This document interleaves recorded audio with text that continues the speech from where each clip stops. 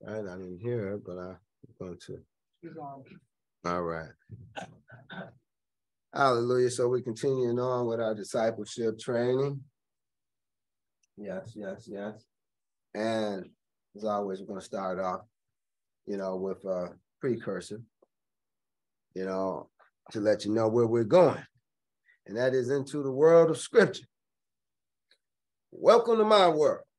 Place where your natural eyes can't see, where your physical bodies can't be, where the last is first, the first is last, the end is told from the beginning, and when it appears as though one is losing, they're actually winning. Where trumpets are depicted as voices, and the persecuted righteous don't complain, but actually rejoices. Here, swords are likened to the word, the demons are birds, the dead are yet alive, the living are actually dead, blood and flesh are even depicted as wine and bread. It's a place wherein the humble are depicted as poor, and the poorer one becomes later found to be that much richer. I'm speaking of no other place than the awesome world of Scripture. So please turn off your phones, perk up your ears, and get ready to listen. Ruach HaKodesh is about to begin teaching. Hallelujah. All right, so we're continuing on with our story of Abram, the call of Abram, and this, of course, is about, Abram being called and, but how, his journey, speaks to the journey in which we all must walk, if we're to follow after Yah. Amen. He is an El that changeth not. He does not switch it up. The old way is still the new way. Say lie. All right, so we left off in Genesis 12:13. So we're going to pick it up today with Genesis 12:14. Can I have my first reader read Genesis 12:14 through 17, please? And it came to pass that when Abram was come into Egypt, the Egyptians beheld the woman, that she was very fair. The princes also of Pharaoh saw her, and commended her before Pharaoh. And the woman was taken into Pharaoh's house. And he entreated Abram well for her sake. And he had sheep and oxen, and he asses, and men servants and maidservants, and she asses and camels. And Yahuwah plagued Pharaoh and his house with great plagues because of Sarai, Abram's wife. Hallelujah. All right, let's see if we can make sense of this. Let's see if we're starting to get acclimated to the language, the language of Scripture, that is, right? So it says in verse 14, it came to pass when Abram was coming to Egypt. This is a picture of what? They came in the truth. Natural truth. Yes, yes. Who did? Abram. Another name for Abram, or another term for Abram. Father. The church. Yes, Father. What kind of Father? High Father, absolutely. Exalted or High Father. So we have a picture of the exalted or High Father coming into truth, right? All right, and it says the Egyptians beheld the woman that she was very fair. The Egyptians, the Egyptian speaks to people of truth, seeing that Egypt speaks to truth, right? So the Egyptian speaks to people of truth, but what I want you to understand is it speaks to natural truth. Even as we spoke about Mizraim speaking to truth, but it spoke to the letter of the truth, the outer truth, if you will, the utmost outer truth, the letter of the word, and so the Egyptian speaks to those people who have a natural or outer understanding of the word. Everybody with me? Mm-hmm. All right. Now, Pharaoh, it says the princes also of Pharaoh. Now, Pharaoh, his name speaks to the great house. His name literally means the great house. But it's the great house of Mitzrayim. So again, it will be a natural great house. Everybody see that? So again, it's speaking to a natural great house, and so this is speaking to a physical tabernacle or physical temple, if you would. Amen. You know, and so here it is, we have a picture of the exalted Father who was come into Mitzrayim, or come into truth, you know, and the people of truth, the natural people of truth, you know, beheld the woman. Now the woman represents what? Church. The church, the priesthood, you know, absolutely. You know, so now here it is. The Egyptians, the people of truth, they see the woman, they see the priesthood. You know, so in this case, it would speak to the priesthood of Melchizedek. You know, the woman, and she was very fair. You know, and the princess also of Pharaoh, they saw her and commended her before Pharaoh. You know, and so this is just simply a picture of the priesthood being brought before the temple, which we know when our exalted Father, Yahshua, when he descended and came into Mitzrayim, you know, Mitzrayim is also an epithet for what city? Jerusalem. Jerusalem. Absolutely. You know, so can you not see that this is a picture of the exalted Father coming down and going into Jerusalem? You know, and him having his priesthood with him, his woman, you know, and his woman getting taken, you know, to the great house, to the temple. Everybody still with me? You know, okay. Now, it says that he entreated Abram well for her sake, for the priesthood's sake. You know, and what did he give him? How did he entreat him well? He gave him sheep.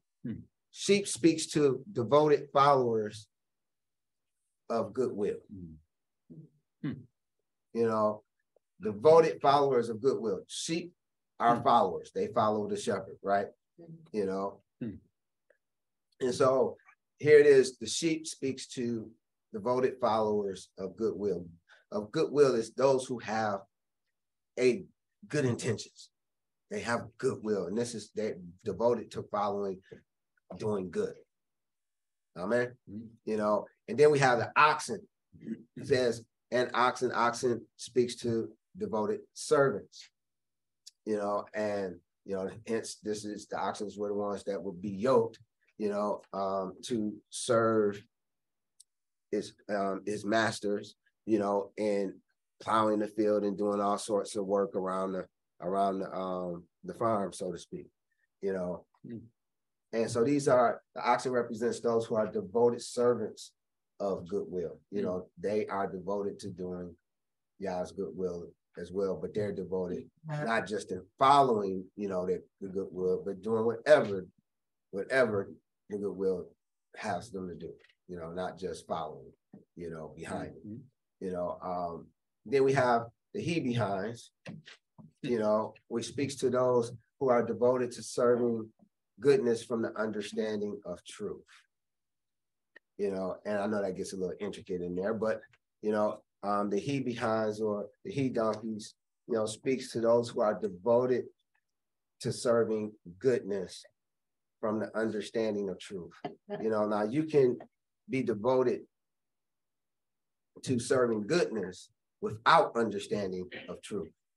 You know, so like some people, they have good intentions and they have a will to do good, but they don't know what good actually is. And so as a result, you know, they have a good will and they're devoted to doing that good, but they're doing bad because they don't really know what good is as defined by Yah. You know, and so, you know, that becomes a problem. You know, these he behinds, they speak to those who are devoted to serving goodness from the understanding of truth. So these are the ones who understand that from their understanding of truth, they serve goodness. You know, and then we have the men servants who are slaves or workers of good, and maid servants who are spreaders of truth. And then we have the she behinds, which are those who are devoted to serving the understanding of truth. Mm. You know, and generally speaking, you know, whenever you see a male, it's in reference to that which is good. And when you see a female, it's in reference to that which is of truth. You know, so this is what the all the various animals and things that Abram received for the priesthood. And once you put the two together and you recognize that the woman is the priesthood, then, you know, it just makes sense, you know, that if the woman is the priesthood, that she will, that he would be enriched or receive, you know, devoted followers, you know, because this is what, you know, the priesthood is put there for, to, you know, to lead the followers of Yah, right? Mm-hmm. You know, it would make sense that we receive devoted servants, you know, all these folks that are devoted to Elohim, you know, devoted to doing his good will, to understanding his truth, to doing his good works, to spreading his truth.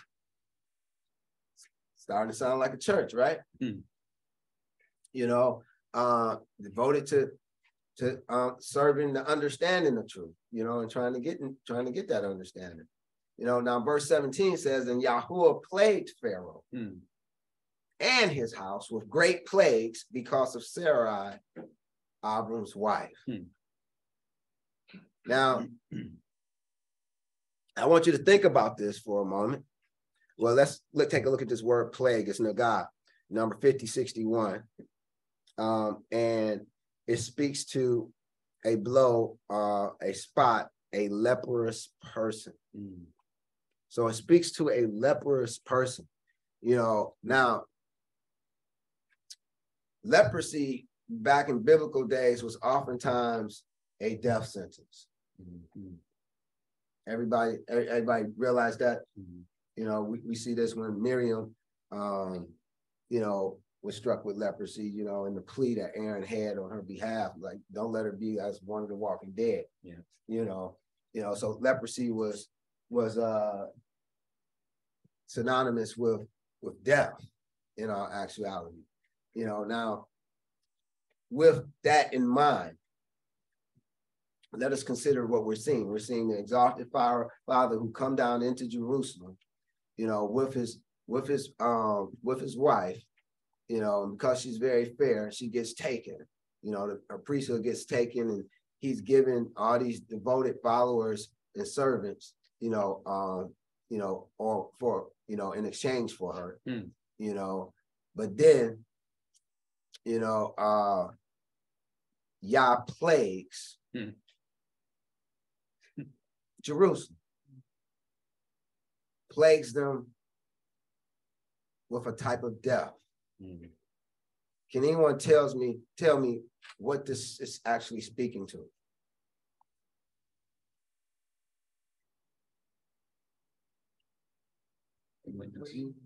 Sin? Something unclean. No, what event is this speaking to?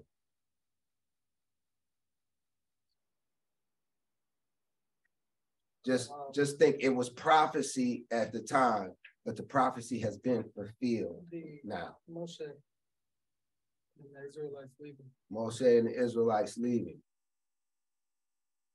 Yes, that definitely fits the bill. You know, that definitely fits the bill. There's another scenario that fits the bill as well.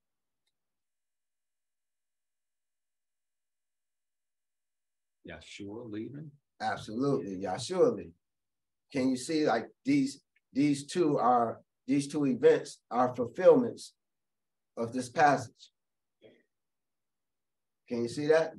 You know, when Moshe came out, did Yah not plague Israel? Yeah. You know, and when Yahshua left, did Yah not plague, you know, I'm sorry, I said plague Israel, I meant plague Egypt, you know, but when Yahshua left, did not, y'all not also plague spiritual Egypt or Jerusalem? Yes. Can you see that? Same thing. You know, when he came out the first time, there was death. We see, and leprosy is associated with death. You know, when he brought Moshe out of Egypt, you know, he put death upon the Egyptians, did he not? You know, when he brought Yahshua out of spiritual Egypt, he put death upon the Egyptians or the inhabitants of Jerusalem. Yeah. It didn't come until later, though. You know, it came at the destruction of the temple and the destruction of the priesthood and the destruction of, you know, Jerusalem as a whole. Can you see it now? Can everybody see that? Now I pray you can see that. Because like this was there like hundreds and even thousands of years before these things happened. You know, and here it is, it was here a testament to what would be. Let me have my next reader read Genesis 12:18 through Genesis 13:1-4. Genesis 12:18-20. And Pharaoh called Abram and said, "What is this that thou hast done unto me? Why didst thou not tell me that she was thy wife? Why saidst thou, she is my sister? So I might have taken her to me to wife. Now therefore, behold thy wife, take her and go thy way." And Pharaoh commanded that his men concerning him, and they sent him away and his wife and all that he had. Genesis 13:1-4. And Abram went up out of Egypt, he and his wife and all that he had, and Lot with him into the south. And Abram was very rich in cattle and silver and in gold. And he went on his journeys from the south, even to Bethel, unto the place where his tent had been at the beginning, between Bethel and Hai, unto the place of the altar which he had made there at the first. And there Abram called on the name of Yahuwah. Hallelujah. Okay, so we continue on in verse 18. It speaks about the temple, the Pharaoh, the great house, the temple, called Abram, you know, the exalted father, and said, "What is this thou hast done unto me? And why didst thou not tell me that she was thy wife? You know, and why saidst thou, she is my sister? So I might have taken her to wife, and now therefore, behold, thy wife, take her, go thy way." And Pharaoh commanded his men concerning him, and they sent him away and his wife and all that he had. So here it is. We see that the exalted father and his wife, the priesthood, they leave up out of Jerusalem, you know, and that's exactly what happened, you know. Then we come into Genesis 13, you know, and it says, Abram went up out of Mitzrayim, you know, and his wife and all that he had and Lot with him into the south. You know, now I just want you to take note that in Genesis 12:9, you know, just prior to Abraham going down to Mitzrayim, scripture told us that Abram was heading south. You know, now that wasn't nothing but a few verses ago, right? You know, and now that Abram is going up out of Egypt. Now take note that also that Abram was going down into Egypt. In other words, it's a picture of the exalted father descending into Jerusalem, descending down into Jerusalem. You know, like Yahshua came from on high. It's from him coming from out of the mountains, you know, before Bethel, remember? The house of Elohim. So here it is. He's in the kingdom of Elohim, and he's descending from the kingdom of Elohim into Jerusalem. And once he's into Jerusalem, he does what he needs to do down there. You know, then scripture tells us, you know, that he begins to head south, and now he's going up out of Mitzrayim.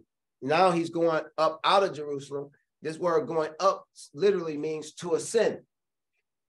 Can you not see a picture of Yahshua coming from his father, to Jerusalem and then ascending back to his Father up in the kingdom of heaven. Man, that picture is so clear there. You know, it's so clear there. He ascends back up, and it even tells you that he goes, where is it at? He goes up out of Egypt. He went up out of Egypt. And when you read about him coming into Egypt, he goes down into Egypt, descending and ascending. You know, so like that's like huge, you know, that's like huge, you know. Now, also, I want you to take note, you know, that back when you go back into the mountain, we're again told that he's heading into the south. Now, I want you to think about this for a minute, because just in Genesis 12:9, when he was descending down into Egypt, it tells us he was heading south. And now he's leaving out of Mitzrayim, and again, it tells us he's heading south. Doesn't it seem as though someplace, somewhere along the way, he should be going in a direction other than south if he's coming and going? Can you see that? You know, Scripture is intentionally avoiding telling us any other direction that he traveled in. And the reason being is so that we can all see and understand that he was traveling south, because south speaks to the greater light, the greater understanding, the greater wisdom, the greater truth. This is the way he was traveling. You know, and so Scripture goes out of its way for us to tell us that he's always heading south. Now that is amazing in and of itself, that Scripture is that detailed to make certain, to let us know that, so that we can see the picture. You know, and, you know, that's just, you know, that's just the beauty of Yah's word. That's what I call like his signature. You know, he leaves no stone unturned. You know, he dot every I and cross every T. You know, so, you know, he just told us that before going down, he was heading south, and now he's going up out of Mitzrayim. Again, he's heading south. You know, and then it tells us in verse 3, and he went on his journey from the south. Had to tell us that again. Had to tell us that he was coming from the south again, even unto Bethel. Now we know that if he left from Bethel going south, going back to Bethel, he gotta go north at some point. But Scripture intentionally avoids telling us that he's heading north, because all it wants us to see is him heading south, because it wants us to see that he's going into greater light, greater wisdom, understanding, greater truth. You know, these are the gems. You know, these are the gems that you have to be able to catch, you know, in order to see the fullness of the picture. You know, but that is, like, yeah, I think I'm a scripture nerd. You know, I get excited over stuff like that, but sometimes I think I'm alone. I feel so alone. All right, Genesis 13:5 says, and Lot also went with Abram and had flocks and herds and tents. Now, Lot, his name speaks to a veil or covering. And he is a depiction in all actuality of like Moshe. You know, you see Lot, think Moshe, or at least think the people that were following Moshe. All right. And how so? Well, I'm glad you asked. 2 Corinthians 3:13-16 tells us how so. It says, and not as Moshe, which put a veil over his face, that the children of Israel could not steadfastly look to the end of that which is abolished, but their minds were blinded. For until this day remaineth the same veil untaken away in the reading of the Old Testament, which veil is done away in Mashiach. But even unto this day, When Moshe is read, the veil is upon their heart. Nevertheless, when it shall turn to the Adonai, the veil shall be taken away. And so here it is. Lot represents this veil. Lot represents the blinded mind, the veil that is upon the people's hearts when they read the Old Testament writings. They don't understand. They cannot see. Right. You know, because the veil blinds them. And they refuse to turn to Yahshua with their whole hearts. You know, and so as a result, they remain blinded. You know, but whenever they do, the veil will be taken away. You know, and so this is what Lot represents. He represents those with the blinded minds, you know, the ones with the veils upon their hearts. You know, and it says that, you know, he went with Abram, and when he came out, he had some stuff too. He had some flocks, some herds, and some tents. You know, flocks speaks to migrators. Migrators, they don't stay in one place for long. You know, they just stay in one place periodically, and then they're off. They're moving. You know, and then he has some herds. You know, the herd speaks to plow, so you know he has some workers, and then he has some tents. Now, a tent is a temporary dwelling place. Again, it's for, like migrators, it's for people who stay on the move. You see that? Mm-hmm. So, what does that tell us about Lot? You know, they're going to be displaced. You know, and they will always be those people who will get displaced. You know, and I'm gonna say lie on that one. You know, but that's like a big say lie. Yeah, you know, so Genesis 13:6-8. My next reader, please.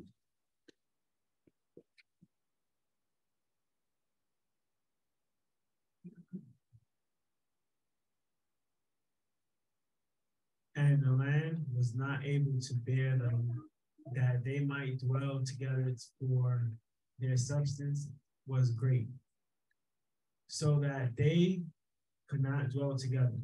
And there was a strife between Hermon of Abram's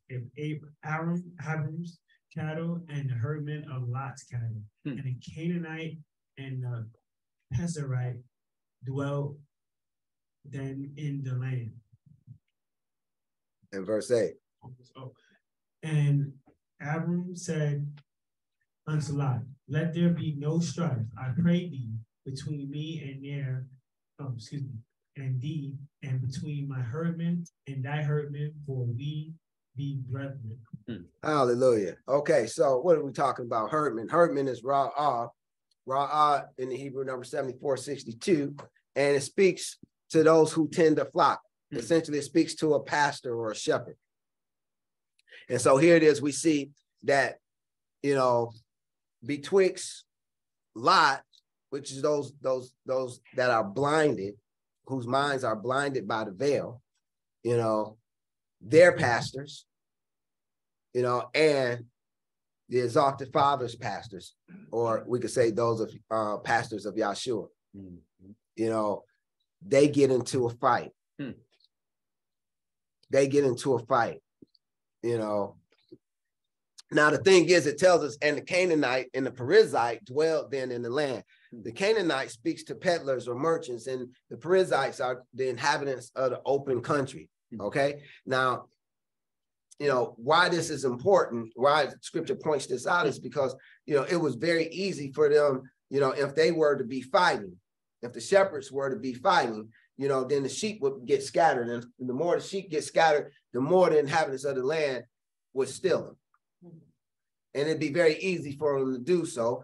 For one, because the Canaanite, they was peddlers or merchants to begin with, you know, and then the Perizzites, you know, they dwelt in the open country. So it would be easy for them to take them and sell them to those in the open country, and no one would be the wiser. You know, as long as, you know, you got the pastors who's supposed to be watching over the flock, scattering each other's flock, you know, because of their strife betwixt each other.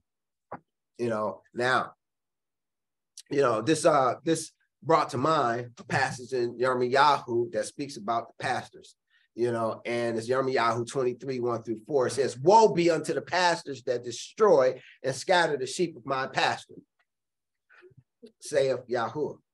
Therefore, thus saith Yahuwah Elohim of Israel, against the pastors that feed my people, ye have scattered my flock and driven them away, and have not visited them. Behold, I will visit upon you the evil of your doing, saith Yahuwah. I will gather the remnant of my flock out of all countries whither I have driven them, and will bring them again to their folds, and they shall be fruitful and increase.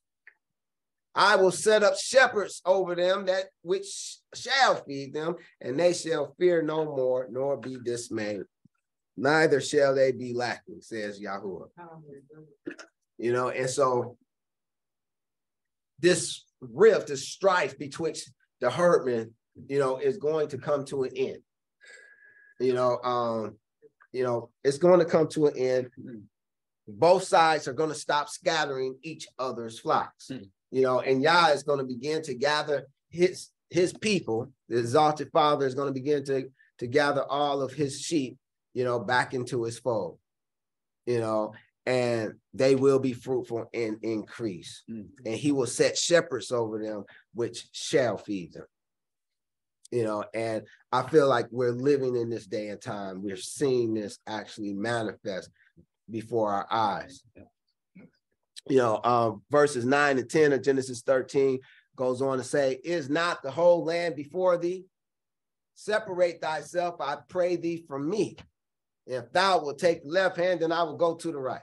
If thou depart to the right hand, then I'll go to the left. And Lot lifted up his eyes and beheld all the plain of Jordan, and it was well watered everywhere before Yahuwah destroyed Sodom and Gomorrah, even as the garden of Yahuwah, like the land of Mitzrayim, as thou comest unto Zor.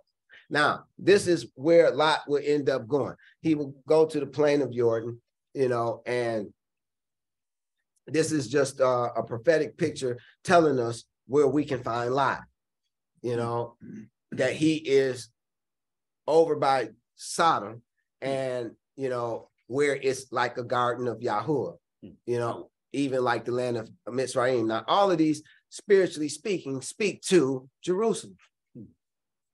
They all are epithets for Jerusalem.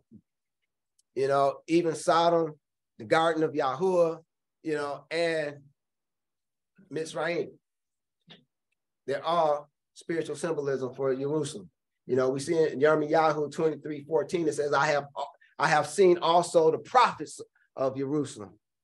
And horrible thing, they commit adultery and walk in lies. They strengthen also the hands of evildoers, that none doeth return from his wickedness. They are all of them unto me as Sodom, and the inhabitants thereof as Gomorrah. So we see that, you know, the prophets are of Jerusalem are spiritual, like spiritual Sodom, and the inhabitants thereof like Gomorrah. You know, and also Revelations 11:8.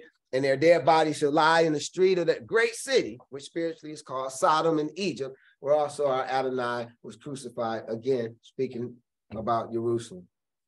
You know, so I pray that you can see, you know, that scripture is teaching us that Lot symbolizes Jerusalem.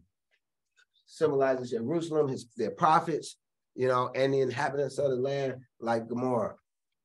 You know, and so, like, this becomes pretty important in, you know, when you start trying to make sense of the word, you know, and so, you know, it helps to know who Lot represents, you know, and also we have Yeshayahu 51:1-4, which says, hearken to me, ye that follow after righteousness, ye that seek Yahuwah, look unto the rock whence ye are hewn, and to the hole of the pit whence ye are digged. Look unto Abraham your father, and unto Sarah that bare you. For I called him alone and blessed him and increased him.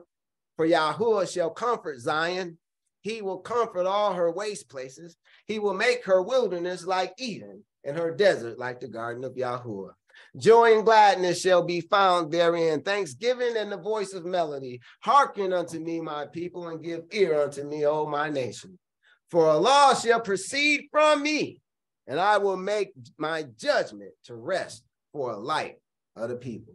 Hallelujah. And of course, this is speaking about Yahshua coming to the earth, you know, and he brought that law, his commandments, and he was that light for the people. Amen. You know, so from these passages and others like them, we're to understand that Lot and his family are a type of the house of Yahudah, whose hearts and minds were and is veiled from seeing the truth until they decide to turn to Yahushua. You know, so I pray that that sunk in for everybody. That's all I have for you today. Pray with the blessing. Hallelujah.